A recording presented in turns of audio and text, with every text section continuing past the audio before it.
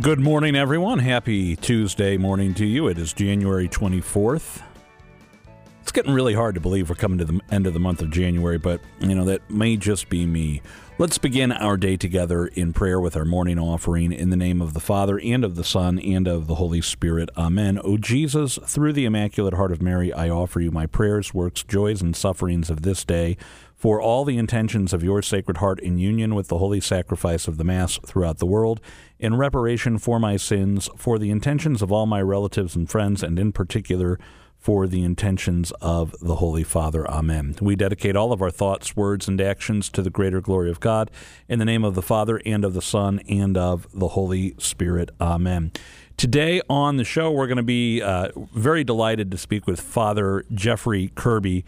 Father Kirby, as you know, has been with us almost weekly for the past, I would imagine at least a year. I'd have to go back and look at my notes, but quite a bit over the past year, and we're very grateful for that. Sad to say, today's going to be one of the last regular interviews we're able to do with him. More on that later. It's all good. It's all good. It's, he's a priest busy at his parish, and that's, I say all the time that our first vocation should be our first vocation, and so it's kind of hard to argue with that, but we're very excited about that. So we're going to give Father Kirby a little extra time on the show today. The catequiz, the daily dose of encouragement, and more. So let's go to Mike Roberts now. Today is the memorial of St. Francis de Sales, Bishop and Doctor of the Church. Born in 1567 into a noble family in Switzerland, he was the oldest of 6 sons and from an early age had a desire to serve the Lord. However, his father wanted him to follow in his footsteps and then go into politics. Francis earned a doctorate in law and theology by the time he was just 24, and he also prayed, constantly keeping his devotion to himself. But the Lord had a way of making his call to Francis very clear. One day, Francis fell from his horse 3 times, and each time his sword and scabbard dropped to the ground in the shape of a cross.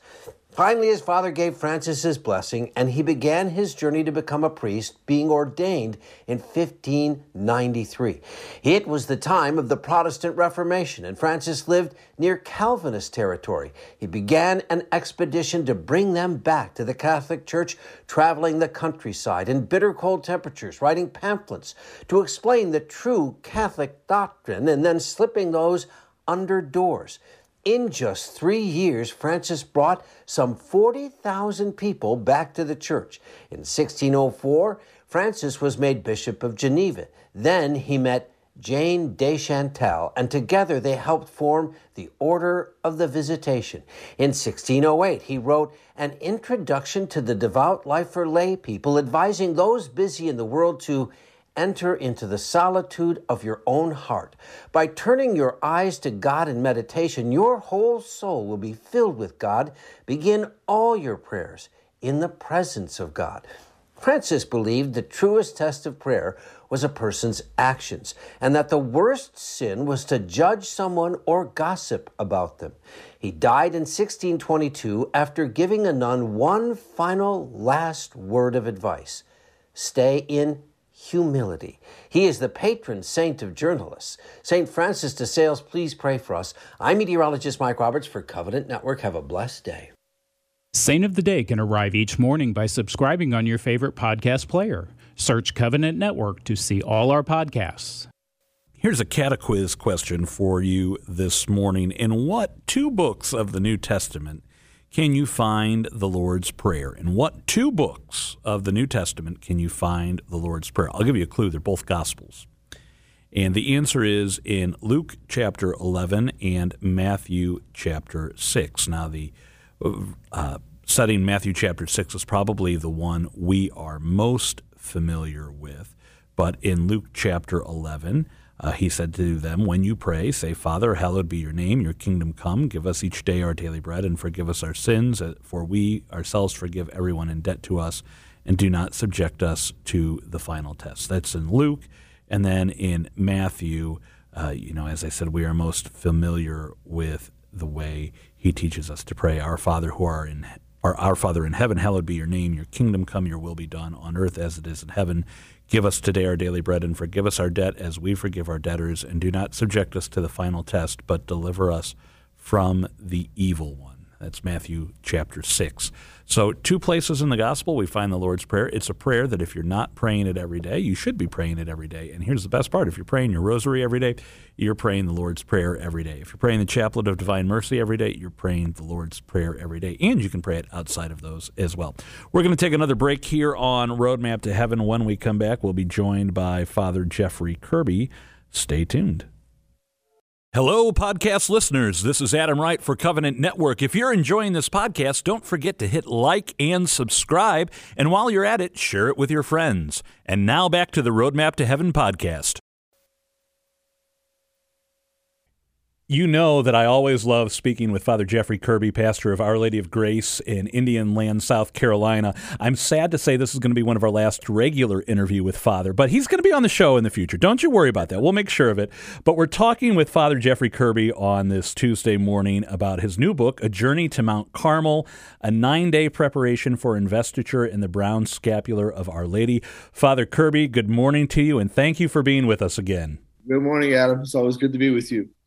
Now, we've talked about the brown scapular before. We've talked about Our Lady of Mount Carmel before, and we're going to have a little refresher here this morning. But what we haven't talked about is a 9-day preparation. And, you know, from my understanding of the scapular, especially after the last time we spoke, there's really not much official preparation you have to do. You pretty much just have to decide you want to be invested in the scapular and then live the life that's required of it and go to a priest for a blessing of the scapular and enrollment. And yet, preparation for things is helpful because sometimes, Father, I don't know if you've ever done this, I say yes to things and I don't know what I'm getting myself into. And if only there would have been a period of preparation, maybe, just maybe, I would have had a better yes. Yes, absolutely. And you know, to highlight how, you know, spiritually important it could be in terms of being invested in the scapular, that it can help any baptized person to deepen in what we received at baptism, our adoption in Jesus Christ to God the Father, and that preparation, because, you know, the investiture can be as much as we make it or as little. So to your point, there's no official preparation, but I will say that more and more people, you know, reaching out and saying, well, if I have to do 33 days to prepare for the Marian consecration, shouldn't I do something to be invested in the brown scapular? And more that kept coming up. And I thought, well, you know, if the people of God are asking for this, let's see what we can do. And of course, the spiritual treasure of the church is vast. So I just kind of poked around a little bit and I thought, you know, one thing that doesn't get a whole lot of attention are our 6 baptismal promises. We renew those every year as believers at the Easter celebration. And it's a reminder to us that the 3 renunciations, we renounce sin, the lure of sin, and the evil one, and we affirm our belief in God the Father, God the Son, God the Holy Spirit. And these 6 baptismal promises are really important, and yet more and more, I think, in terms of regular Catholic life, they get forgotten. And maybe perhaps some people, when they hear baptismal promises or baptismal vows, people may not even realize what I'm talking about. And so I said, let me retrieve this and then kind of take these 6 promises, stretch them out a little bit over 9 days. I only chose 9 because of the traditional novena. We recognize that as Catholics. And just stretched it out and thought, okay, we can do this. And I'll tell you, Adam, also one of the reasons, or one of the things that inspired me with this is, you know, when the Second Vatican Council addressed pious traditions, it said that the shepherds of the church were to place the pious traditions within the context of the Paschal mystery and show their connection to the liturgical year. Now, regrettably, what happened after the council is a lot of people misinterpreted what Vatican II said, and they threw all their sacramentals out. You know, the pious traditions, so processions, novenas, rosary, scapulars, they just threw them all out. That's not what Vatican II said. It said, no, teach the faithful, and especially in terms of the Paschal mystery. So I was thinking about the scapular and the preparation. I thought, well, let's go back to the Paschal mystery. When were we incorporated in the Paschal mystery, become a part of it at our baptism? So all that kind of came to this 9-day preparation. Now, earlier this morning, we were making coffee in the studio, and someone, we have Carmel coffee today. I said, I'll be talking about Our Lady of Mount Carmel later this morning. But 2 very different things. When we talk about Our Lady of Mount Carmel, we're not talking about sugar that's been caramelized in the pan, as delicious as that may be. Tell us a little bit about Our Lady under that title, Our Lady of Mount Carmel. Yeah, so it's interesting because early in the Christian tradition, we had these hermits that felt called to Mount Carmel. So in the Old Testament, very much Carmel was a sign of God's presence, a place of waiting and listening to God. And in our tradition, early hermits, early in our tradition, began to assemble around Carmel, because Carmel is actually a mountain range. When we say Mount Carmel, we think it's just one mountain, but it's actually a mountain range. And the hermits would go there. And there are powerful accounts of the early Carmelite hermits having visions and messages and spiritual gifts given to them from Our Lady. So much so that these Carmelites began very early on to place themselves under the patronage of Our Lady of Mount Carmel. So it was Our Lady's visits, spiritual visits, apparitions, and so on, that eventually led to this devotion. And then that pretty much was a devotion within the Carmelite community until the hermits were called to become friars because of the needs of the church. So friars are like Franciscans, Dominicans, and the Carmelites. And then that's when the Carmelites left Carmel and began to bring the spirituality all throughout the church. And that's where most of us became familiar with this powerful, beautiful, ancient tradition and spirituality of Mount Carmel. And of course, Our Lady is there. In fact, one tradition actually calls her Mount Carmel, because the presence of God, the waiting of God, the listening to God, who did that better other than Our Lady of Nazareth, right? Mary. So yes, in many ways, there's so many layers in terms of her connection to Mount Carmel. Now, when we think of the scapular, I remember the first time I learned that actually in the religious habits of several of the monastic orders, the Benedictines, the Carmelites, and the Dominicans, so on and so forth, they have a fabric that drapes down the front of their habit and the back, and you're like, well, what's that? It's not a cape because it's going down the front. And they said, no, that's our scapular. And I thought, wait a minute. Now, I thought the scapular was a little piece of cloth with the two bands that you get at the religious supply store, and then you wear that. And I started wondering which came first here. And I have a feeling it was the monastic scapular first. And then the laity were invited to take on some of that charism in our life by wearing, not a full scapular, but this small piece of cloth, two pieces attached with two strings. Could you give us a little background on the brown scapular, what it is, why we wear it, and what we're committing to if we decide to be enrolled in the brown scapular? Yeah, so it's interesting, in our faith, we always have the practical as well as the spiritual. So early on, the scapular actually started as a kind of apron to cover the original habits of religious. So friars, monks, sisters. So it was basically work gear. So they would put it on when they were working so that their habit itself would become stained. And eventually it was merged into the habit. And then Our Lady, of course, with the Carmelites, she elevated it to a great spiritual gift. And I kind of think it's interesting if you know the history, because you can imagine of all the things Our Lady could give to St. Simon Stock, to the Carmelite order, she gives this the scapular. So you can imagine, she gives it to the Carmelites and says, okay, now here, work harder. You know what I mean? Because it really is work gear. And so you got it over time. The baptized said, well, we want to share in this spirituality. So the lady eventually took on a very modified version of the full scapular that is worn by the Carmelite fathers and sisters. So I always like to say that our scapular that we wear is a reminder to us of this beautiful Carmelite spirituality, our call to wait and to listen to God, reminds us of our consecration to Jesus Christ. And the scapular can be a great help in many ways, but that's how we got our modified little scapular from the religious scapular. Now, one of my favorite things about the modified little scapular that we wear, it's two rectangles of wool with an image. One has an image of our Lord and one has an image of Our Lady of Mount Carmel. And it's similar to a necklace. There are two bands that hold them together. One drapes over your, right below your neck, one on the top of your back. And if you've ever worn wool before without something between wool and your skin, you know how pleasant that can be. And that's intentional. It's supposed to be a little, not a nagging, I'm not going to say Our Lady nags us, but a little prompting throughout the day, a reminder for us that, hey, you're wearing this and you've committed to certain things here. Yeah, so, and I'll tell you, Adam, what's great is when you wear a scapular long enough, it kind of gets faded down. So which is great. And then inevitably a scapular will break or have to be replaced. And you get a new scapular and the whole experience starts over. It's like, you just want to scratch, and people are like, what's wrong with that guy? So what it is, it's supposed to be, you can imagine almost as a very modified version of the old hair shirts. Just a small discomfort to remind us of the cross that we're called to carry, a reminder to us that we can offer up all of our sufferings, certainly greater ones than a small irritation, to our Lord, to be offered to the Father. So again, a small way is just reminding us of our vocation. And Adam, I tell people, in a secular world, my goodness, we need all the help we can get.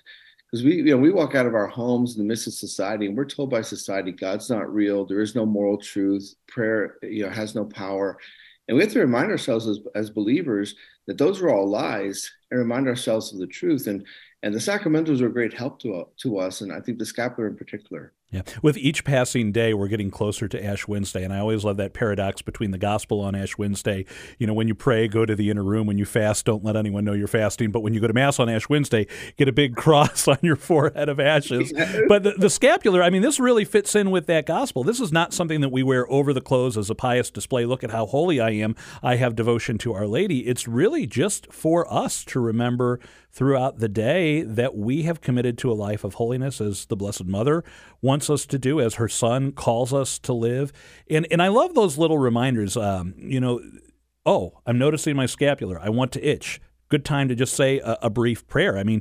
We've been talking a lot on the show recently about those aspirational prayers. My favorite, Jesus, Mary, and Joseph, I love you, save souls. It's like, I itch. Jesus, Mary, and Joseph, I love you, save souls. It's a great opportunity for us.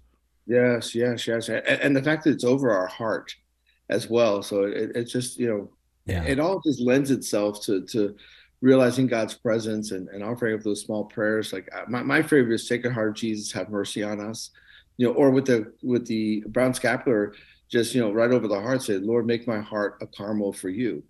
So there are beautiful ways that we have set ones, but also I tell people, you pray whatever you want, because sometimes people get nervous. They say, well, I couldn't remember what it was. There's no wrong way to pray. Right? Just say whatever you need to say. And that small scapular can be a reminder to us of that call to prayer. All right, now let's look forward to the end of these 9 days, because I like to be prepared in advance. I'll get the book. I'll go through each of the 9 days of preparation, taking us through the baptismal promises and getting us ready. And then, I'll have my scapular that I'll acquire from the religious goods store. Pretty much any Catholic bookstore, you can find them. And if not, go online, you can order a scapular. What do I do then to be invested in the scapular? Yep. So first, I'd like to mention that, of course, anyone can be invested, any baptized person. So if someone's not, they can start the preparation. But also, I want to remind people that for those of us who have been invested in the brown scapular, we can devotionally renew that. So if there's someone who's saying, I'd like to do something to kind of just go deeper in my discipleship, this could be an opportunity for them too, even if they've already been invested previously in the scapular. But I'd say the first thing you do is go to the appendix and find a holy day in which you want to be invested. And then make sure you block out the 9 days. Try to find a priest that will be available for you to do that. And you want to make sure the priest is available. And then you start the 9-day preparation. And then at the end of the 9-day, right in the book is the ceremony. And you can bring that with you. The priest may have it. You can check with him. But if not, you can bring it with you. And then the priest will just, invest, give the blessing. Usually there's some use of holy water. And that's it. You're invested in the brown scapular of Our Lady. Wow. Incredibly simple and yet incredibly profound and great implications for us in our spiritual life. Well, the book, if you want to make this preparation, is A Journey to Mount Carmel, a 9-day preparation for investiture in the brown scapular of Our Lady by Father Jeffrey Kirby. And Father Kirby, I've asked you to do this many times before. It's my pleasure to ask you again if you could close our time together with a prayer and a blessing for our listeners. Yes, my pleasure. Let us pray. May the Lord bless you and keep you. May he let his face shine upon you. May he grant you his peace. And may Almighty God bless you, the Father, the Son, and the Holy Spirit. Amen. Amen. Friends, you've been listening to Roadmap to Heaven. We will be back after this. This week on the Daily Dose of Encouragement, Patty Schneier is sharing with us about a saint who has quickly become one of my favorites, and that's St. Francis de Sales. Patty, what do we have to look forward to today? Well, yesterday we just talked about his life in general and how he is the patron saint of the Catholic press, which I thought was wonderful, and how he promoted this whole idea of this universal call for holiness for everyone, not just priests and religious, but you and I are called to holiness. And of course, that was emphasized again in Vatican II. However, what I really found about St. Francis de Sales that I loved were his prayers. And I love the fact that our church preserves the prayers of the saints and hands them down to us. And so I'm just going to share with you some of my favorite prayers from St. Francis de Sales. The first one is his act of abandonment. Let's pray this one together. In the name of the Father, and of the Son, and of the Holy Spirit. Amen. Oh my God, I thank you and I praise you for your accomplishing your holy and all-lovable will without regard for mine. With my whole heart, in spite of my heart, do I receive this cross I feared so much. It is the cross of your choice, the cross of your love. I venerate it, nor for anything in the world would I wish that it had not come, since you willed it. I keep it with gratitude and with joy as I do everything that comes from your hand, and I shall strive to carry it without letting it drag, with all the respect and all the affection which your works deserve.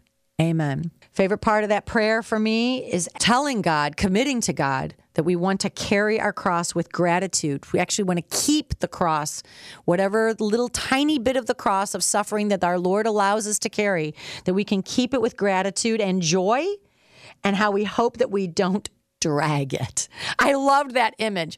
So maybe today you're thinking, yeah, I'm dragging my cross. Let's pick it up. Let's actually embrace it, as St. Francis de Sales has taught us. I think of that hymn, Take Up Your Cross, the Savior said, and nowhere in the hymn do we hear, Drag Your Cross, the Savior said. And I think we have St. Francis de Sales to thank for that. Patty, thank you for today's wonderful encouragement.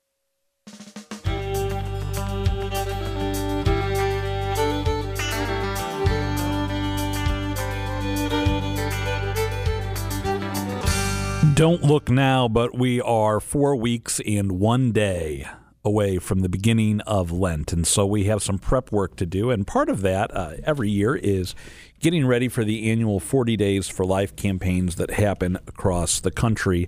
There is one that's going to be taking place in Granite City, right on the Illinois side of our listening area, not too far from downtown St. Louis. And there is an informational meeting tonight about this prayer campaign, 40 Days for Life.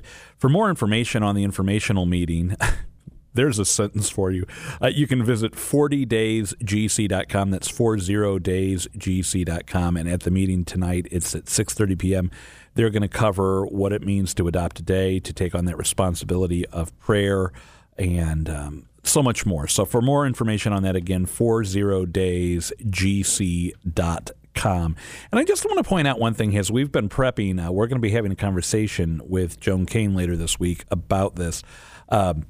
They have a note on their website about prayer and fasting, and I want to read this to you. Christ told us that some demons can only be driven out by prayer and fasting. The two go hand in hand. Prayer keeps us rooted in the fact that it is our desire to carry out God's will. Fasting is a sacrifice that helps us reach beyond our own limitations with God's help. Fasting is not a Christian diet. It is a form of physical prayer.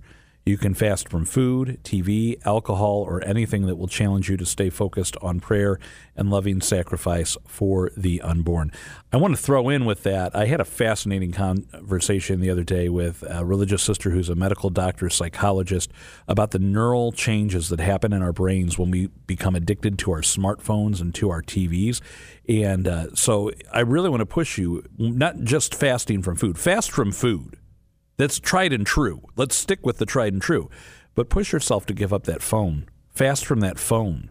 It's going to be harder than you may think, and that's a great opportunity to go deeper in prayer with our Lord. So that's what we've got. Let's pray. In the name of the Father, and of the Son, and of the Holy Spirit. Amen. All glory be to the Father, and to the Son, and to the Holy Spirit, as it was in the beginning, is now, and ever shall be, world without end. Amen. Our Lady of Guadalupe, pray for us. Saint Joseph, terror of demons, pray for us. In the name of the Father, and of the Son, and of the Holy Spirit. Amen. Well, leaving you with probably the most ridiculous sentence I've ever said on the show. More information on the informational meeting can be found. This is Adam Wright. You've been listening to Roadmap to Heaven here on Covenant Network. No matter what you do on this Tuesday, do not forget to turn to the Blessed Mother. It's the day we go to her under her title, Our Mother of Perpetual Help. And as she instructed us to do each and every day, do not forget to pray your rosary today.